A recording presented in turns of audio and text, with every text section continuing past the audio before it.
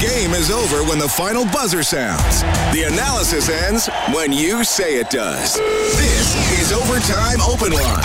Interviews, analysis, and your opinion. Oilers hockey is brought to you by World of Spas. And now, the Heartland Ford Overtime Open Line.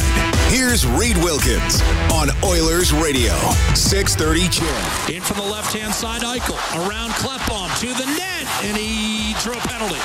Back to Colin Miller, delayed penalty, slap shot, Miller save, rebound, stacking their pads, an unbelievable stop by Mike Smith on Sam Reinhart to save the game. You got penalty shot. Are they going penalty shot? They're going penalty shot.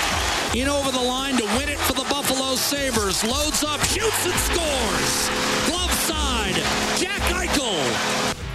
For the second time this season, the Buffalo Sabres beat the Edmonton Oilers 3-2 in overtime. That was the final sequence. Eichel pulling away from Klefbom from behind his own net in overtime. Fouled from behind. Sabres kept the play alive. Smith came up with a big save, a Bill Ranford-esque save on Sam Reinhart. That's the save of the game for Jiffy Lube. Be wise, winterize, whistle goes, Eichel gets the penalty shot, walks in and scores, and that ends it. 3-2. Buffalo is the final. The Oilers' record now 21-17-5 on the season. They settle for a single point tonight. Reed Wilkins, Rob Brown at 7:52. Happy New Year. Thanks a lot for joining us. Well, Rob, a lot to talk about in this game, even though there were periods where maybe there wasn't a lot of action. Let's start at the beginning. The big positive for the Oilers was the first period. They got a 2-1 lead. They outshot Buffalo 14-5 in the first. How did they do it? Well, they simplified their game.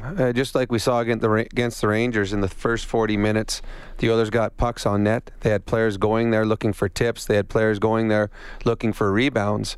It was successful against the Rangers, and it was again tonight in the first period.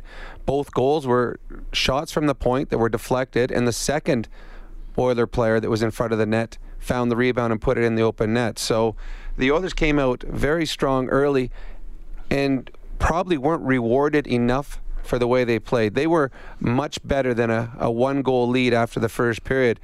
The turning point of this game may have been the Buffalo Sabre goal to make it 2-1, because the Oilers were in control, and they never had the Buffalo Sabres didn't have a grade A scoring chance. I don't think they had one in the whole period. I'm not sure the goal they scored on was a grade A scoring chance, but they scored quickly after falling behind 2-0 and gave them some belief.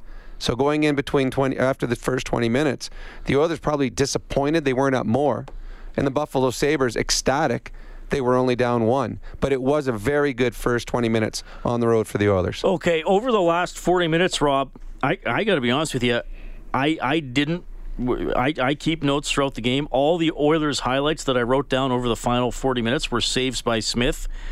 You'll have to correct me if I'm not remembering. I don't remember a grade A scoring opportunity for the Oilers, at least not the one resulted in a shot on net. Yamamoto made a centering pass for Nugent Hopkins that just missed.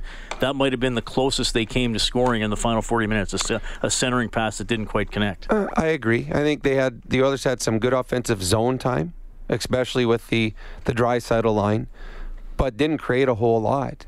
And if you look at the middle 20 minutes, the Buffalo Sabres had 4 odd man rushes. I think they had 3 2-on-1s and a breakaway in the middle period. And that's where you saw that the Oilers were starting to, crack a little bit defensively, turn the puck over in the neutral zone, not simplifying their game. And the Buffalo Sabres, despite not scoring in the second period, went into the third with a little bit of belief, and the Oilers were kind of hanging on. They weren't creating anything. They were just kind of in defensive posturing, hoping not to give up the next goal. Yeah, well, the final shots tonight, 27-26 for the Oilers, but Edmonton with 14 in the first period. Mike Smith today, he has had a rough go. In December, he had 5 appearances, went 0-2-1, had a save percentage of .828 in the month of December. He stops 23 out of 26 tonight. Beaten on the penalty shot to win it. I thought his best work was in the second period. Mm-hmm. Smith has been under fire. Everybody knows he hasn't been performing to expectations. Certainly not anywhere near as good as he was in October and the first game in November, but I would describe this as a good start from Smith. Yeah, very good start. He gave them a chance. He was the final 40 minutes. He was their best player by far. And just before he gave up the overtime winner on the penalty shot to Eichel, he made the save of the game. I know that the penalty that Klefbom took, which I believe was a penalty shot, but the Buffalo Sabres had a breakaway that they had to take a penalty on, and right after that, Reinhart was by himself. Like, there was nobody close to him, and he goes to the net, and Smith makes his best stop of the night. Unfortunately, it was all for naught because a penalty shot was on its way. The Oilers overtime 3-on-3, they've got to make adjustments because teams have adjusted to the Edmonton Oilers. The first adjustment we've seen Anaheim do it, and you and I talked about it when we saw Curtis Lazar start overtime. We're like, okay, that's a little odd that Curtis Lazar is going to start. Then I'm like, well, you know what? I bet you he just takes the face-off and leaves. Curtis Lazar was 75% or 78% in face-offs today. Smart play by Ralph Kruger, because you and I have talked about it enough. Whichever team starts the play in overtime with the puck normally has the success. They get the face-off, win. The Oilers never touch the puck. But the problem with the Oilers had is teams are slowing it down. They slowed it all the way down. Eichel went behind his own net. And Klefbom is playing a man-on-man. Klefbom's not the guy you want in front of the other team's net. Klefbom was in the crease. Eichel read that, and then it was just a sprint. Klefbom's not going to beat Eichel in a race. And that's where all the problems started for the Edmonton Oilers. So teams are starting to figure out ways. If they can start with the puck, then defensively they can make the Oilers make mistakes. That's our adjustment of the game for the Alberta College and Association of Chiropractors. If it hurts, see a chiropractor. Visit albertachiro.com. The 3 stars tonight, Eichel, Lazar, and Yamamoto. We're going to make Mike Smith the 4th star of the game for White Eagle Homes, built from the homeowner's perspective with thousands of personalization options. Visit whiteeaglehomes.ca. The criteria for a penalty shot, there are 4 of them from Section 57.3 of the NHL rulebook. The infraction must have taken place in the neutral or attacking zone. Check. The infraction must have been committed from behind. Check. The player in possession must have been denied a reasonable chance to score, and it elaborates that the fact that a player got a shot off does not automatically eliminate the play from penalty shot contention. Judgment called by the referee if he was denied a better chance to score because of the foul. He didn't get a shot on net, so check. And he has to have nobody between him and the goaltender. Check. So all 4 were covered. I think it absolutely was a penalty shot. Yep. As soon as I saw it live, it looked like a penalty shot call to me. Yeah, you said it live, penalty shot, and I agreed with you then. And we've seen it. The penalty shot call doesn't have to be a flag. It doesn't have to be diving and knocking the guy out or knocking him off his feet, or the hook around the waist that pulls him back 2 feet. If you put your stick in around the hands and somehow stop the player from shooting or getting the puck on net, that is a penalty. And if all the other 4 criteria are met that we just talked about, then it becomes a penalty shot. To me, it was a no-brainer. It was a penalty shot. And Jack Eichel, who is, I believe, 3rd in the National Hockey League in goals, he's good on breakaways, and they picked the wrong guy to take a penalty shot for the Edmonton Oilers. 3-2, the Sabres take it in overtime, so their record goes to 18-17-7. The Oilers 21-17-5. Yeah, in a minute 9 seconds of overtime. Right? Mike Smith was the only Oiler to really touch the puck as they lost the opening faceoff and couldn't get it back. So the Oilers now 4-5 in games tied after 60 minutes. A little bit of a stat you wouldn't expect. Shocking. Honestly shocking. I used to be able to bet the house on it that the Oilers would win in overtime, but if you don't win the opening face-off and don't get the puck, it's kind of hard to score. And going into that face-off, Leon Draisaitl had a great night in the face-off dot. He was 72% at the time of taking that face-off, so he's who the Oilers would have wanted to take as well. Lazar made a good play, 2nd star of the game. Curtis Lazar had a good game for the Buffalo Sabres. They needed players to step up. They started only with 11 forwards, went down to 10 with an injury, and the undermanned Buffalo Sabres got 2 points. So the Oilers now 5-10-2 in their last 17 games. They still have not won back-to-back games since November 23rd and 24th. Obviously, they had a chance to do it tonight, coming off the win on New Year's Eve against the New York Rangers. They are still pretty good when leading after 2 periods, 14-1-2, but one of the losses added to the overtime loss column because of the result tonight.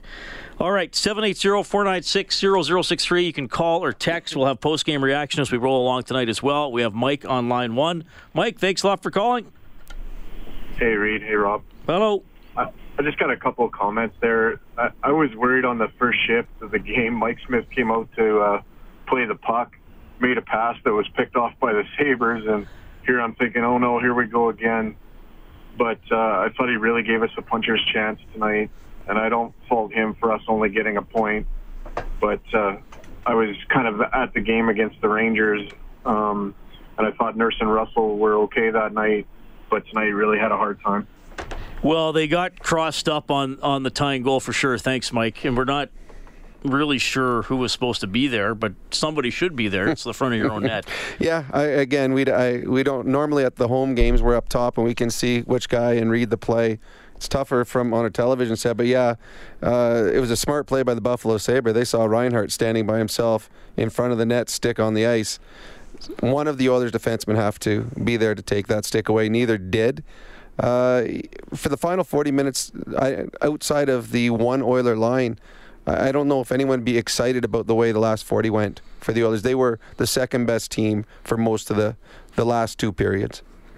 3-2, the Sabres able to win it this evening. The officials on the Oilers go Shane from Archibald and Larson, Nugent Hopkins from Yamamoto, and Draisaitl. So here's the interesting thing. Do you roll this lineup again against Boston? Do you tinker with it? Do you put Draisaitl and McDavid together? Because I thought Yamamoto, Draisaitl, Nugent Hopkins, I thought that was a pretty good line tonight. And probably after the first period, they were still the line that you felt was the most threatening.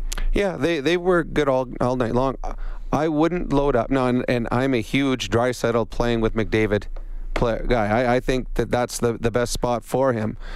But the Oilers' best second line they've been able to roll out in the last couple of years is the one they have right now with Nugent Hopkins, Draisaitl, and Yamamoto. Yeah. By far. They've had nothing even close. The thought process, and I know that Jack and Bob talked about it, of loading up your first line to play against Boston's first line. Boston's first line is still going to be better. That is the best first line in the National Hockey League. Bergeron, Pastrnak, and Marchand. So all of a sudden, if they're going against McDavid, and at the very best, the Oilers get a draw on that, the Oilers' depth are not as strong as the Boston Bruins. So to me, leave the lines as they are. Hope that McDavid line is stronger and has a better night 5-on-5 in Boston, and then hope that the Draisaitl line is able to take advantage of whoever Boston throws out second. Boston's good. I mean, the Oilers are going into that game heavy underdogs. Sure, absolutely. You're going to see what a solid cup contending team looks like, because that's what the Boston Bruins are today. That's what they've been for the last 6-7 years. They play the game the right way. And it's always a great learning experience when you play against them, because you see how the game is supposed to be played. So the Oilers have to be on their best, but I would leave the lines the same. By the way, Boston lost in overtime tonight, 2-1 to Columbus. The Bruins have lost 5 of their last 11 games in either overtime or a shootout. They're up to 11 overtime and shootout losses. They're 24-7-11. They are a team built for 5-on-5 hockey. I guess so, man. That's crazy. I mean, but they are. I mean, you look at their lineup. That's a team that you don't want to go to regular overtime with, because they'll wear you down. They're that deep. But 3-on-3 is skills competition. That's not where they excel. And the playoffs are. We haven't added 3-on-3 to playoffs right now, so the Boston Bruins are happy. But yeah, you want to get to try to get to overtime or a shootout against the Bruins. But that's easier said than done, too. It's a good hockey team. So, the Edmonton, this was the game you wanted to win, to start off the road trip right. Because this is going to be the weakest team that you play on this entire 5-game road trip. Now the Oilers' road to a good road trip just gets a little bit harder. 3-2, the Sabres take it in overtime. More of your phone calls in a second, but let's go back to Buffalo. Here's Edmonton's head coach, Dave Tippett. I liked that we played a strong first period, but I knew we were going to have to raise our level after that, and we just didn't. We just continued the game just kind of went along, and we didn't grab it. Gave up 2 goals where we got out-competed in front of our net, and you get yourself to overtime and anything can happen. So just a decent start, but our coverage in front of the net, I think, was not adequate tonight, and we turned a lot of pucks over. A lot of their chances were just on us turning the puck over. What was your sense of just how the overtime play developed, I guess, somewhat slowly and then suddenly quickly. Yeah, it's just, you got to stay. Clef gets too tight in there, and Eichel takes off, and Dry takes himself out of the play. So we end up taking a penalty. That's what happens. You had the Sheahan line matched up against Eichel a lot, it seemed like. It depended on how things else were going. Yeah, they got an early goal, but then they got some chances that I'd like to see them be a little tougher on. Connor's level of frustration seemed to be evident when he spoke to us in very brief snippets after the game, and acknowledged his frustrations and did not seem at all happy. What do you make? Nobody's happy when you lose. We lost the game. I mean, we got a point on the road, but you come in here to win the game. You play a good first period. You expect to win the game. The frustration is not winning the game. He also expressed disappointment. This seemed to be hinted at this being a carryover from what happened Tuesday when blowing the 6-0 lead. No, we won that game, so there's no carryover for me at all. We played a good first period. We did some good things tonight, but in key areas that we have to clean up, we didn't play well enough.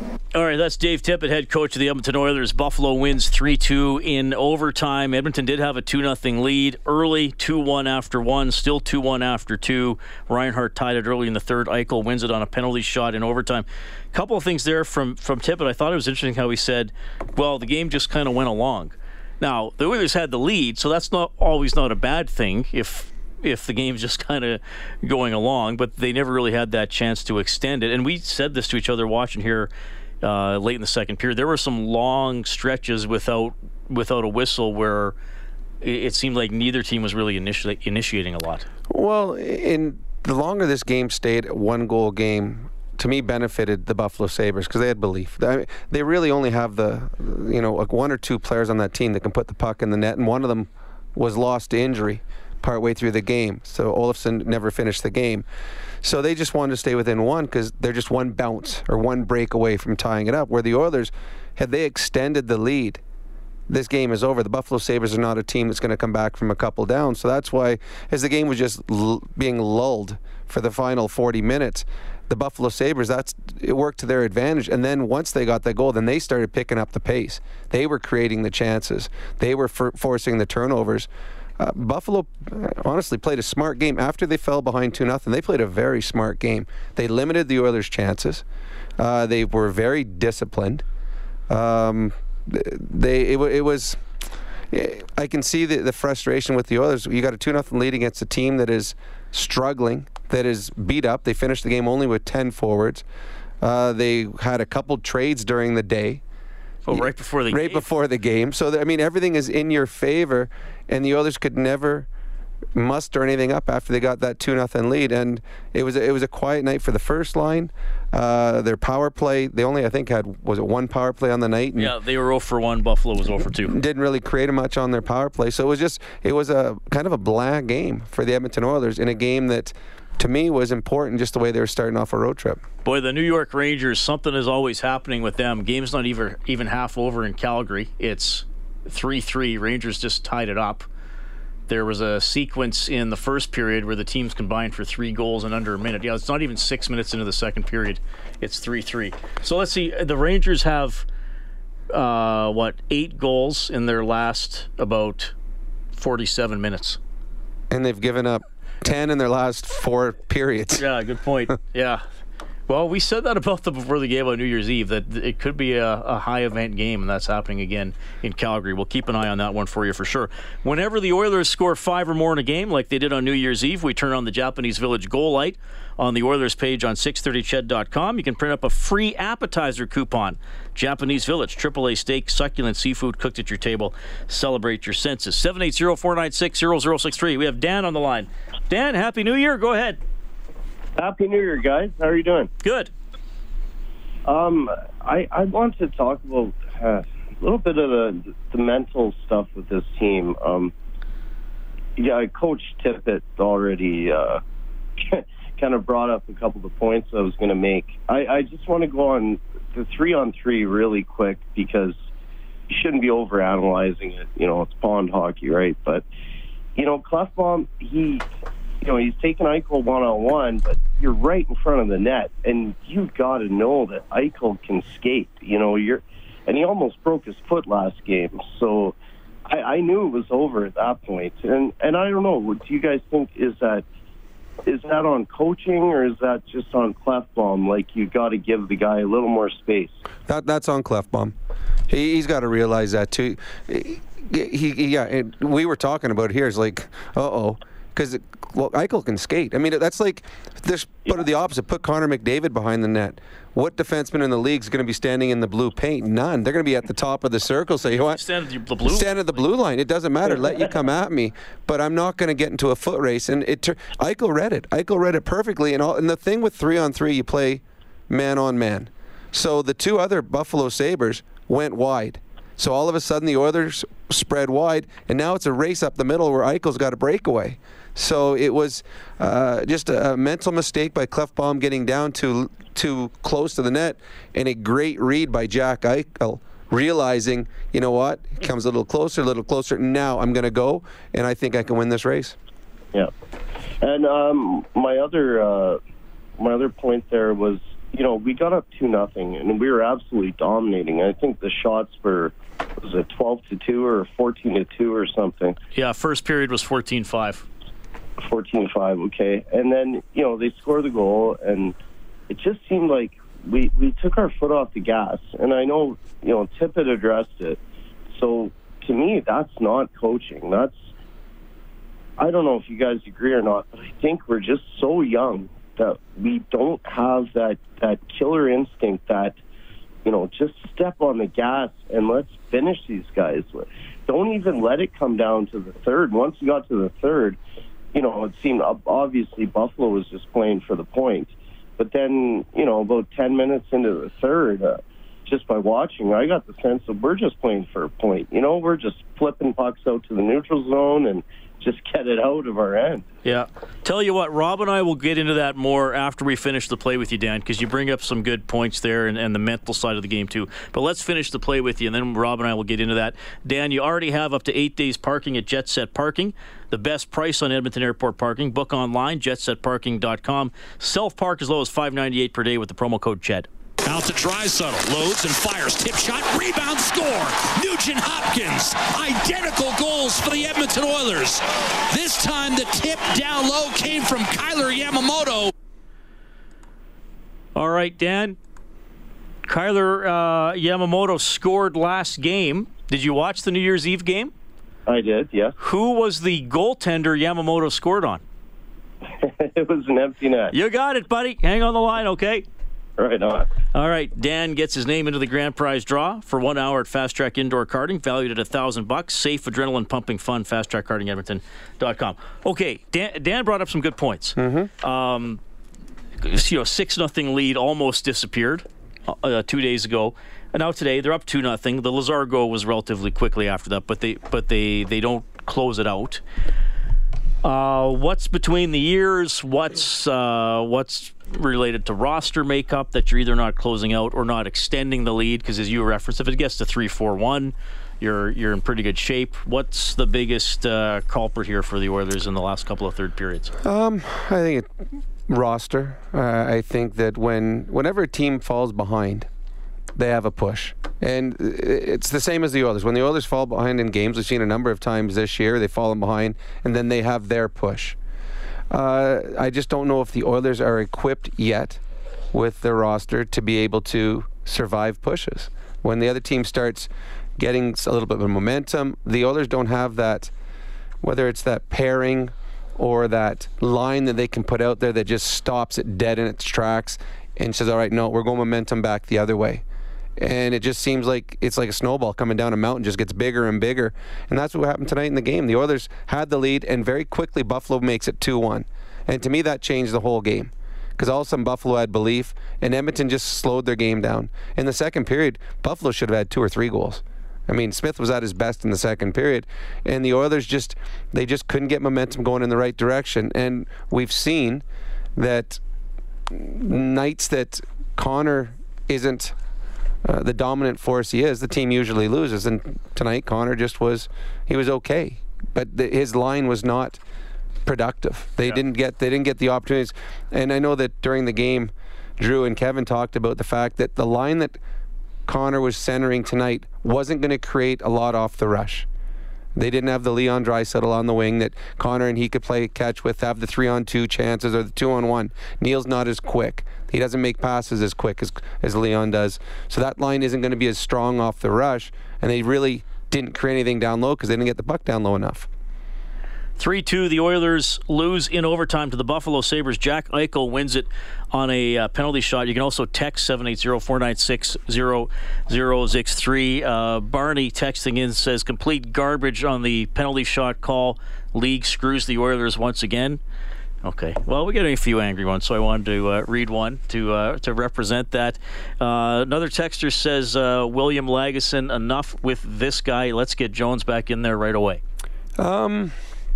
Lagesson, I think at times the speed of the game is a little quick for him. Only played 9.5 minutes. He is not playing a lot. No, and that it shows you the coaching staff doesn't have the trust in certain situations for him. So yeah, he's big, seems strong, but when it comes to speed, he doesn't have the speed that a Jones has. So yeah, that wouldn't surprise me. If there's a roster change for next game in Boston, it would be Jones back in for Lagesson. Yeah, they were using Jones more. And I wonder, too, when Benning's healthy, now again, we got to assume everybody else is healthy, does Manning come back up to be the professional healthy scratch and Lagesson and Jones go back down to play? That would be what I would suggest. I would rather have Lagesson and Jones playing than sitting in the press box. Manning, obviously, is not in the future for the Edmonton Oilers. My guess is, and Benning, I would think, would be back on this road trip at some point. Right. And when he is back, he'll be in the lineup. And I'd do exactly what you said. I'd call Manning up, have him in the press box, and have the two young kids playing down in the minors. 2 goals for the Oilers in a 3-2 overtime loss to the Buffalo Sabres. That means a $50 donation to 630 CHED Santa's Anonymous from Ascendant Financial. When the name of the game is life, there's Ascendant Financial. Visit coveredalberta.ca. Buffalo wins 3-2 in overtime. We will get to Dave on the phone line in a second here, but let's go back to Buffalo. Here's Captain Connor McDavid. Yeah, I don't know. He's a good player, makes a good play. I'll try and defend it. And that's, the ref makes a call. That's the way it goes. What about you must have liked your start. What happened after you got the 2-goal lead? I'm not too sure. It's kind of the same story. We're up 6-1. We gave up 4 goals last game, and we got to find a way to defend the lead better. What is the level of maybe disappointment here on this team right now? Yeah, it's frustrating. You want to get 2 points tonight, but lots more games left. All right, that's Connor McDavid. Not much to say after this overtime loss to Buffalo. Let's touch on another thing Tippett said too. So Klefbom, he's in too tight on Eichel, who's behind his own net. And then he also said Draisaitl took himself out of the play. And McDavid's on the ice too. So how, if at all, could have one of those two players covered for Eichel starting to pull away from Klefbom? It's hard because it's 3-on-3, and that was going the full length of the ice. So it's not like it's in your own zone where you can just come into the box. I mean, it started behind the net. Of the Sabres net, and he went the length of the ice. Now, we don't get the advantage of seeing it from up above, which would have been able to tell us how to do it a little bit better. You could see Leon Draisaitl coming on a flyby, trying to poke the puck away. The hard thing is when you're coming at a player, and he's going full speed like Eichel is, you either hit the puck or he goes by you. There's nothing you... So I guess Draisaitl could have skated back into his own zone and stopped in the circles and waited. But at that point, you got to find out where his man is. His man might have gotten open, and then he slides it across. The mistake was simple. It was made with Klefbom getting too deep, and all of a sudden, he's beat. Now everybody is trying to work off of the mistake Klefbom made. It's something I'm sure that they will go over with them. The defensive coach will go over with them and say, all right, Jimmy Blafer will say, you know what? You're too deep here. You got to respect the speed of Eichel. And again, he could back all the way up to the blue line. The offensive blue line. Yeah, just stand at the blue line and wait for Eichel to come at you. And then slowly get your spacing as he comes up. Because Jack Eichel is a star in this league. And Jack Eichel read that. And we didn't see the overhead camera, but by the looks of what happened, both Buffalo Sabres players that were on the ice went to the boards, which took McDavid and Draisaitl to the boards, which left the entire middle of the ice wide open. It is so key to win that opening faceoff. And Draisaitl and McDavid are incredible with the puck on their stick. But when the puck's not on their stick 3-on-3, mistakes can be made. A mistake was made, and not only did Eichel get a penalty shot, Mike Smith had to make an incredible save to stop. Right. Reinhart could have ended it right there. Yeah, so they had two glorious chances to win the game in overtime. The second one, the penalty shot, was what did it. All right, 3-2 Buffalo wins in overtime. We have Dave on line one. Dave, thanks a lot for calling, man. Go ahead. Hi, how are you doing tonight? Quite well. Good. First-time caller. So, anyway, a couple comments. Just I was glad to see that Yamamoto was made a start tonight. I think he deserved it. He worked hard for everything he did. And my second comment is, what did you... I don't know, it seems to me like Draisaitl is always dragging himself when he comes off the ice. Never seems excited to get back to the box and let somebody else get on the ice. Have you guys noticed that at all? That is Leon's personality. He is... Is that right? Yeah. He is not...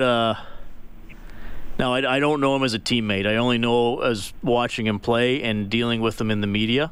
He's not always a bubbly guy. Let's put it that way. Yeah, he always looks tired by the time he's ready to go off the ice. I don't know if he's just overworked or if it's just his nature, I guess. But anyway, that's my comment. Thank you. Yeah, thanks for the call. I think I agree. I think it's just that is nature. I think he's just, some guys have got pep. Some guys are like, you look at a James Neal, is always joking, smiling, things like that. Leon's not like that. Leon is always serious. And sometimes he comes off the ice, his body language shows you that he is frustrated with what went on during the shift. I guess that is something that probably could be corrected, because sometimes it's taken the wrong way, your body language. But I don't think he's tired when he's going off the ice. I think it's more frustration or just, all right, I'm going off. Or that's just how he carries himself. Yeah. Okay, I'll go out next shift when I get out there. Yeah, but I mean, I understand the question. Yep. Sometimes you see the frustration in his game. I mean, it's one thing, maybe he might look frustrated the last two strides going to the bench, but when the frustration is in Leon's game, and I don't think it was there tonight. Nope. It's hope passes, it's low percentage passes, it's not creating offense and getting a little down like that. But I still thought that line had a pretty good game. I thought Leon was good tonight, and you and I just talked about it off air. Leon was plus tonight. And it's been a long time since Leon's had a plus game. So we'll think that is a positive. His line played well. Leon played well. He got a plus in the plus minus. Hopefully that's something to build off, because if this team is going to have any shot of being a playoff hockey club, they need the Leon that they saw in the first 30 games of the season for the remainder of the year, because he was that important to this team. All right, 780-496-0063. That is the number to both call and text. You'll also hear from Ryan Nugent-Hopkins and Riley Sheahan, who scored the two Oilers goals tonight, but they lose in overtime, 3-2 to the Sabres. Overtime Open Line, presented by Heartland Ford. Live Oilers Hockey is brought to you by World of Spas. This is the Heartland Ford Overtime Open Line. Here's Reed Wilkins on Oilers Radio, 630 CHED. Jack Eichel on a penalty shot, 1:09 into overtime. Sabres come back from 2-0 down to beat the Edmonton Oilers 3-2. Nobody in the game tonight had more than 1 point. Oscar Klefbom plays 27-16 for the Oilers. Nurse played 24-41. Ristolainen played 22-57 for the Sabres. Eichel played 23-56. That was his only shot on goal, by the way. He had 5 others that were blocked. He went 2 for 19 in the faceoff circle. 11% in the faceoff draw. That's crazy. There's one reason why you had Curtis Lazar out taking the draw in overtime, because they did not want Eichel anywhere near that faceoff dot. Yeah, Lazar went 6 for 8 tonight. Oilers lose. Tough one tonight. They're 21-17 and 5 on the season. Just 5-10-2 in their last 17 games. Have not won back-to-back games since November 23rd and 24th. That is a long time. Tony's on line 2. Go ahead, Tony. Well, happy New Year's to you guys. Didn't get to call in on the 31st. I just want to know what's going on with Leon, because, as you guys said, a couple of games ago, he's gone from being, like, what was it, +8, +6, to being, what, like minus 18, 17, like that. I just want to know what's going on from, how he was to now. Like, is it the fact that people are catching up on his game, or is it just maybe his confidence has gone down since, he's not scoring as much? Like, what could it be? Yeah, probably a bit of both those things. Well, I think it's a lot. I think the big thing is the Oilers aren't scoring 5-on-5 goals. Early in the year, when he was on the ice, they scored 5-on-5 goals that got him pluses. This last, there was a game he was -4 that none of the goals he had anything to do with. And there's been a few games like that where he's had nothing to do with him. He gets the minuses, but they don't get the goals for anymore. 5-on-5 that allows them to cover up the bad ones going against. Tonight's the first time he's had a plus game in a long, long time. I don't think he's played as well as he did early in the season. I think fatigue in the month of December was noticeable in both him and Connor because of the fact they had to overplay the two of them for so many games early in the season. And Dave Tippett talked about the fact that sometimes star players, when things aren't going right, try to do too much, and that creates turnovers. And I think we saw that a lot. When Leon, you can tell when Leon's struggling or frustrated, and Reed just alluded to this, is when he starts forcing plays. And forcing plays usually turns into bad things. And I think we saw that for a stretch. I thought tonight, the last two games, I thought Leon has been better. Hopefully that's carrying forward. He's going to get lots of rest in the month of January. Hopefully it sets up for a good finish for Leon Draisaitl. All right, here's what's going on around the NHL. The scoreboard for Edmonton Trailer. If you're looking for parts, service, rentals, or new and used semi-trailers, head to EdmontonTrailer.com. The Flames and Rangers. It's now 4-3 Flames late in the second period. Early in the third, late in the third, Toronto up 6-3 on the Jets. Coyotes trail the Ducks 2-1 in the second period. After one, it's 1-0 Avalanche leading the Blues. First period, Vancouver up 1-0 on Chicago, and also in the first, Vegas with a 2-1 lead on the Philadelphia Flyers. Columbus beat Boston 2-1 in overtime. The Lightning over the Canadiens 2-1. The Devils over the Islanders 2-1. The Sharks beat the Penguins 3-2 in overtime. Burns got the winner. Panthers double up on the Senators 6-3. You'll hear from Riley Sheahan and the Nuge. We got Rocket Chris Clayton. Oh, I think, is this a caller from Mexico we have? And a caller from Mexico as well. All ahead on the open line, courtesy Heartland Ford.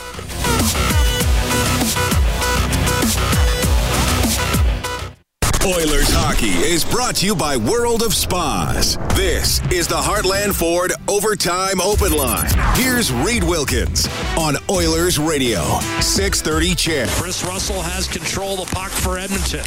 And a turnover. Victor Olofsson has a breakaway. In on Smith. Shoots and a glove save made by Mike Smith. Big save there by Smith late in the second period. Chris Russell gave it away. Olofsson goes in. Smith makes the stop. Smith very good tonight for the Oilers, but Edmonton falls 3-2 in overtime to the Buffalo Sabres. Reed Wilkins, along with the man who played most of his NHL career with the Pittsburgh Penguins, the one and only Rob Brown. You can get us at 780-496-0063. That is to call and to text. And Jason writes in. He says, hey guys, Jones, Bear, and Lagesson have all come up from the farm. I would say 2 out of those 3 on defense have done well. Yamamoto has come up from the farm and done well. Why not call up Tyler Benson? Certainly he can create more offense than Haas, Chason, Patrick Russell, etc. I wonder if that will happen at some point. I imagine, at the beginning of the season, I thought that Benson would get games. I didn't know when, but I thought he would get games. He didn't have a great preseason, but from everything you've heard, he's played well in the minors. I don't know when. To call him up, you have to move some bodies. That's the thing. You can't just call a guy up because you can only have so many guys up. Well, they waived Granlund. Yeah. Who, there was a pretty low percentage chance he would get claimed, and I don't think it would have hurt the Oilers' feelings if he did. But to call up Benson now, you'd have to move someone. Would you not? Well, you could send Patrick Russell down. Yeah, that's what I mean. So you'd have to move a body. I don't know. Yeah. So I still think Benson will get a shot. I can't tell you how well he's doing because I don't watch the minor league games. 25 points in 30 games. Yamo had 16 and 23 in the minors. So they're similar. Doing okay. I honestly, I don't know. I think he'll get a shot at some point this year. I don't know when it will be, but I can't tell you how good he would be if he came up here, simply because I have not seen him play since September when he played preseason. Yamamoto's done fine, though, yep. I think he's been very good. He's competed hard for pucks. He's created. He's more mature, and he's talked about he's more of a professional now, understanding what he can and can't do, both on and off the ice, in the weight room, rest. All those things are things that you learn as a pro. And he really credited Brad Malone, who we've seen a number of times up here on call-ups, as really helping him.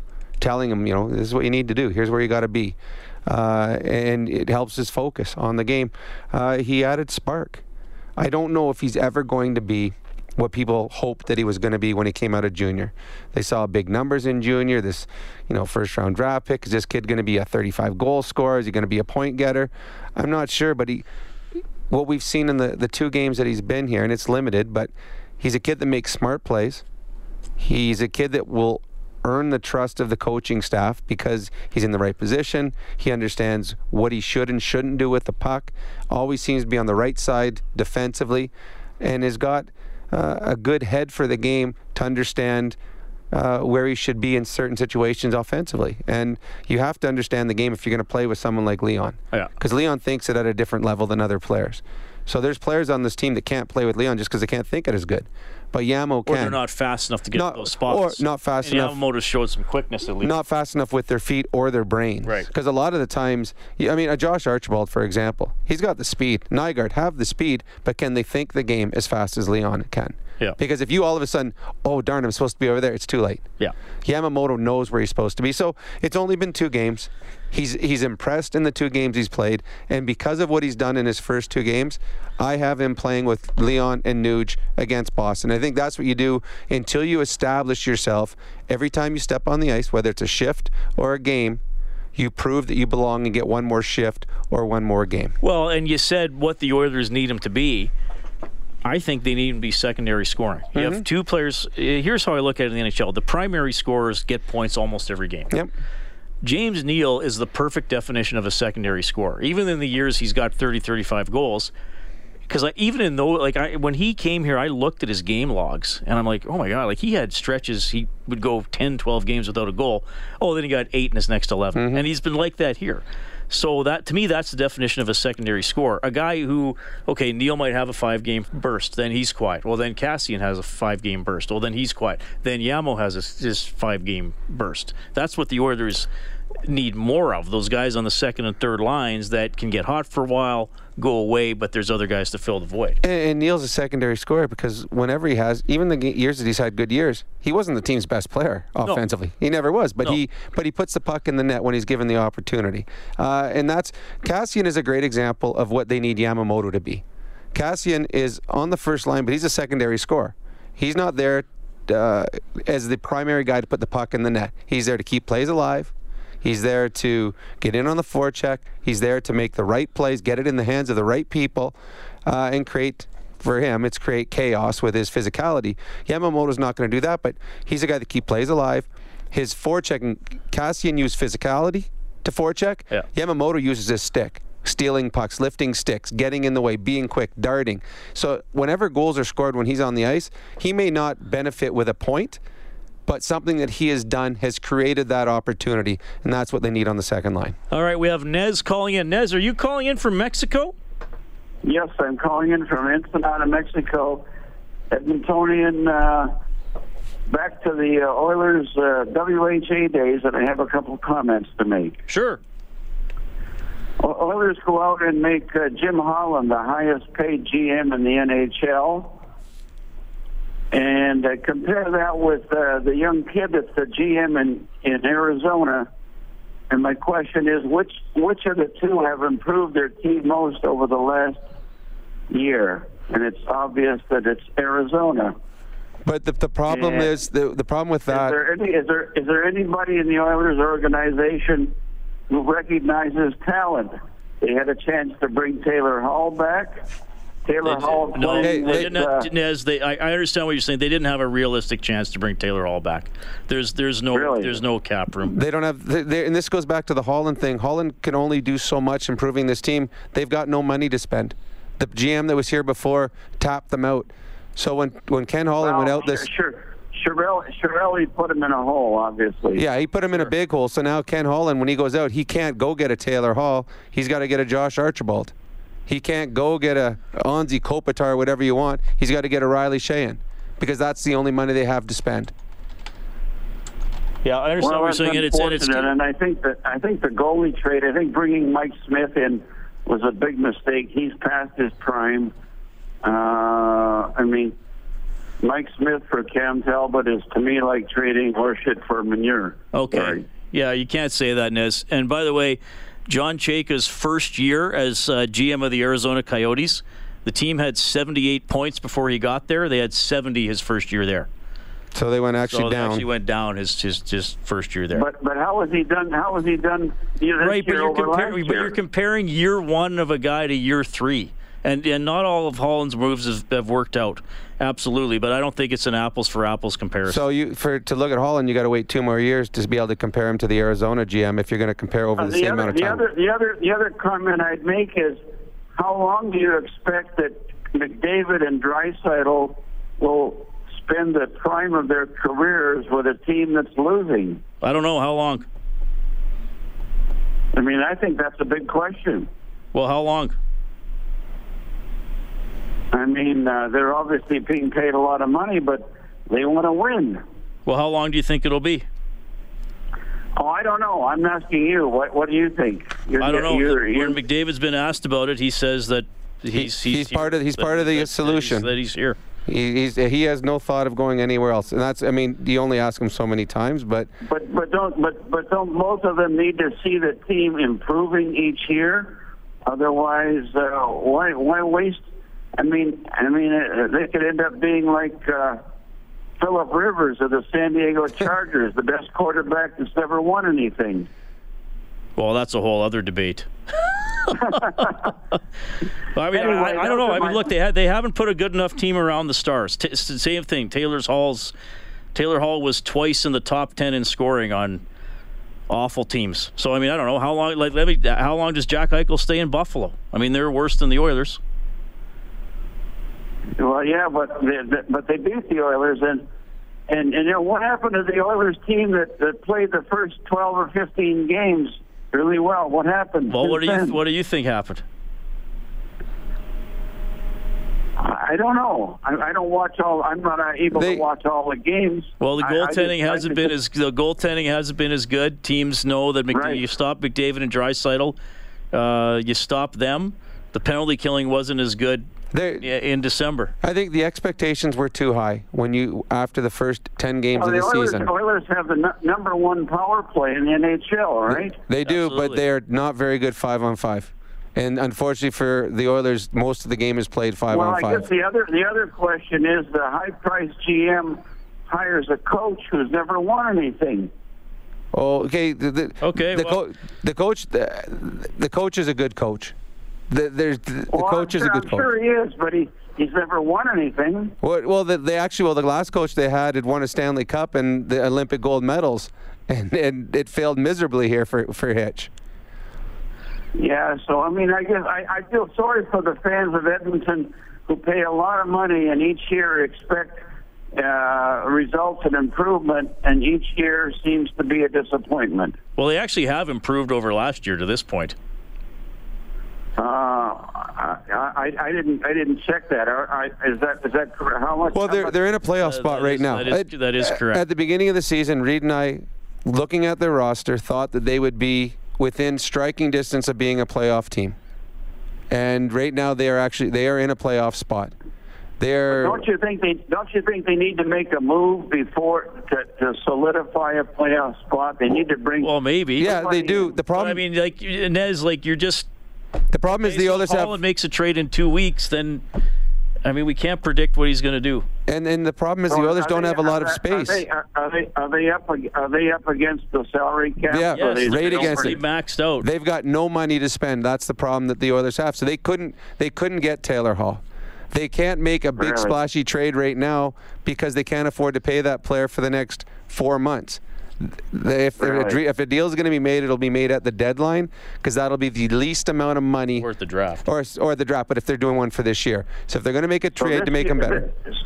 So this year is kind of a toss-up, and maybe we got to look forward to a better year next year. Then. Well, they're still a playoff. They're still in the playoff rush right now. I mean, I think what were they 3 points out of leading the division right now, or 2 points out? I think maybe after the point tonight. So it as bad as it has been over the last little while, they're still only 2 points out of being in first place in their division. Correct. But at one point they were in first place overall. Yeah, but that's the aberration. That's so was Buffalo. So, but people got to forget the 7-1 start that the Oilers had. They weren't that good. They were not a 7-1 team. Yeah, they were. You're right. They were overrated. But now they got this road trip going on here, which is crucial. It is. Yeah, sure. But actually, the rest of the season, they're going to have homestands that are going to become crucial. Like, what should happen, Nez? I mean, you're giving us all this, but like, what should happen? Like, do you want Ken Holland to be fired? Do you want Dave Tippett to be fired? Like, what should happen? Like, let's not look back. What should happen? I don't think so. I think there's been so many changes. I mean, I would be one of the people that, looking back, would say that firing Ralph Kruger might have been the biggest mistake they ever made. But that's history. Sure. So you got moving forward. Let's see some action. Is there nobody in Bakersfield that can come up and help them? Well, there's 4 guys on the active roster who've been called up from Bakersfield this season. Right. Yeah. Actually, more if you want to call Sam Gagne. He was down in the minors. Gaten Haas was down. Yeah. So they've got 6 guys. Sam Gagne is excess baggage, in my opinion, right now. Well, he was a scratch tonight. He's past his best before date. Well, it's probably true, but the Oilers do have 4 young kids that started the season in the minors or played in the minors. They were supposed to be in the minors that are playing for them right now. So, Nez, we appreciate you calling from another country. We gave you a lot of time. Happy New Year. See you around. Well, I appreciate it, and Happy New Year to you guys, and go Oilers, go. All right, Oilers lose 3-2 to Buffalo. I should have asked where he was because my mom's in Mexico right now. Maybe they can meet at a bar and have a drink and talk about Oilers. We have Rocket on line 5. Go ahead, Rocket. Happy New Year, boys. Same to you. So, I was watching the game tonight, and Rob, I heard you talking about zone time and not enough of it. I watched like 5 times James Neal fly by a guy when he is like 2 feet away. The defensive guy still has the puck on his stick, and he's not hitting them. And then, of course, right when I counted to 5 and, kind of late in the third period, he lays a guy out and does exactly what he should have done in the first 2 periods. And, hitting people, maybe I'm too old school, but when you hit somebody, the next time you come around, that guy's going to know, okay, this guy's coming. He's not going to do a flyby. He's going to hit me. I'm going to have to, maybe it makes him move the puck a little quicker than he wants to. And you apply that extra pressure. And I just don't see enough of that. And also Darnell Nurse tonight. Sorry, Darnell, but tonight you were a tire fire. But I just wanted your comments on that and how you achieved that zone time that we seem to be lacking 5-on-5. All right, thanks, Rocket. You're right. When you're retrieving a puck or taking a puck and you get hit or rubbed out, the next time the puck comes to you, you're a little more apprehensive. You're probably a little quicker moving the puck. You don't take that extra second and make a play because there's the fear that you're going to be hit. And again, just finishing it, you don't always have to run a guy over. Just finish the check, because if you just pin him for a second, which you're allowed to do, that means he's not jumping in the play. When you do a flyby, all of a sudden, if the puck turns the wrong way, you've lost your check. And you're right. Defensively, when the Oilers get themselves into trouble is when they cheat or anticipate or flyby or hope that the puck is going to turn into an offensive chance. When the Oilers are at their best is when they're stopping on pucks, they're staying in the defensive side, they're making sure pucks get in and out. Just the little things, details. And I know that they talked about that on the TV tonight, how when the Oilers are playing well, they're very good detail-oriented. The Oilers, through the last 40 minutes tonight, weren't as detail-oriented, and the Buffalo Sabres got better at that as the game went on. All right, 3-2 Sabres win in overtime. We'll get to Chris and John when we get back. Overtime open line, courtesy Heartland Ford. Live Oilers hockey is brought to you by World of Spas. This is the Heartland Ford Overtime Open Line. Here's Reed Wilkins on Oilers Radio, 630 CHED. Jack Eichel wins it on a penalty shot in overtime. Sabres over the Oilers 3-2. Lazar and Reinhart also scored for Buffalo. Shane and Nugent-Hopkins for the Oilers. We have Chris on the line. Go ahead, Chris. Hey, guys. Thanks for taking my call. Happy New Year. Thank you. Happy New Year. Just a couple comments, just 2 points I wanted to make. The first one, article that I read by a sports journalist about 3 weeks ago said the Oilers were overachievers in the beginning, and they're kind of playing like the team they should be playing, and being that they are, according to this particular journalist, just an average team, and went on to make comments like, you can't fight fate. Those kind of comments, I understand that these kind of articles have to be thought-provoking and emotionally driven articles, but you got fans out there that don't really need to read that kind of stuff. But just to make one last point on this particular subject matter, that I actually do believe the Oilers were a 7-1 team. I think chemistry as a whole, they really blended well, they clicked well, and which kind of leads me to my second comment. But I wanted to just get your take on whether you thought that sports journalist was correct by saying they were overachievers in the beginning. Well, they were. Here's how I put it. They were a 7-1 team because they won those games. There were reasons they won those games: goaltending, special teams, star players. But we always knew they weren't going to keep it up. It was to what extent they were going to drop off. I'm not sure which article you're referring to, but what's your second point? So the second point is, when the Oilers were doing really well. In fact, I mean, just full disclosure, I'm a huge Oilers fan, but when the Oilers were doing well, I have to tell you, it was a little disheartening to see an interview Dave Tippett gave, and it was. I mean, if I could really choose the adjectives for that article, for that interview, was kind of emotionally debilitating. It was demoralizing. It was pretty negative. Oilers were flying high, winning a string of games. Draisaitl and McDavid were just scoring to no end, and he was just incredibly negative during that interview. Do you remember which game it was after? Oh man, was it after a Philadelphia Flyer game? I think so. And then, I get as objectively as I can possibly be, if memory serves me correctly. It just seems like that's when the Oilers started sliding after that interview he gave. And to that point, and again, this is just conjecture, but you can give me your opinion on this. It just seems like to me, and maybe to a lot of Oilers fans out there, there could possibly very well be some sort of a disconnect between Dave Tippett and the leadership of the Oilers. More specifically, maybe McDavid or Draisaitl. But just closing that point, I think that that might actually go to a little inconsistency in his coaching methods. Even the comment he made tonight when a journalist was interviewing him tonight said, "Well, you gave up the 6-goal lead," and then he said, "Well, we won the game, didn't we?"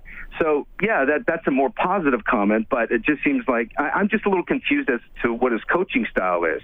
So maybe you can help me out with that. All right. I think Tippett is a good coach. I think that from the players that I've talked to and being around, they like him. There's no disconnect. The star players are both having career years, so I don't know if it's affecting the star players at all. I think where they are in the standing is simply because of the team they have. This is their team that I would expect to be fighting for a playoff spot the remainder of the season. So I'm not surprised at all at where they are right now. It's just they got here a different way. All right, we got to run. Thanks to everybody who called tonight. Oilers lose 3-2 to Buffalo in overtime. Get more on 630ched.com, globalnews.ca. Next broadcast is Saturday morning, 9:30 a.m. face-off show.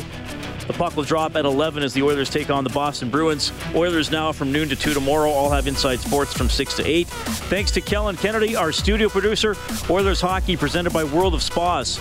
On behalf of Rob Brown, I'm Reed Wilkins. You've been listening to Overtime Open Line presented by Heartland Ford. Sabres take it 3-2 in overtime.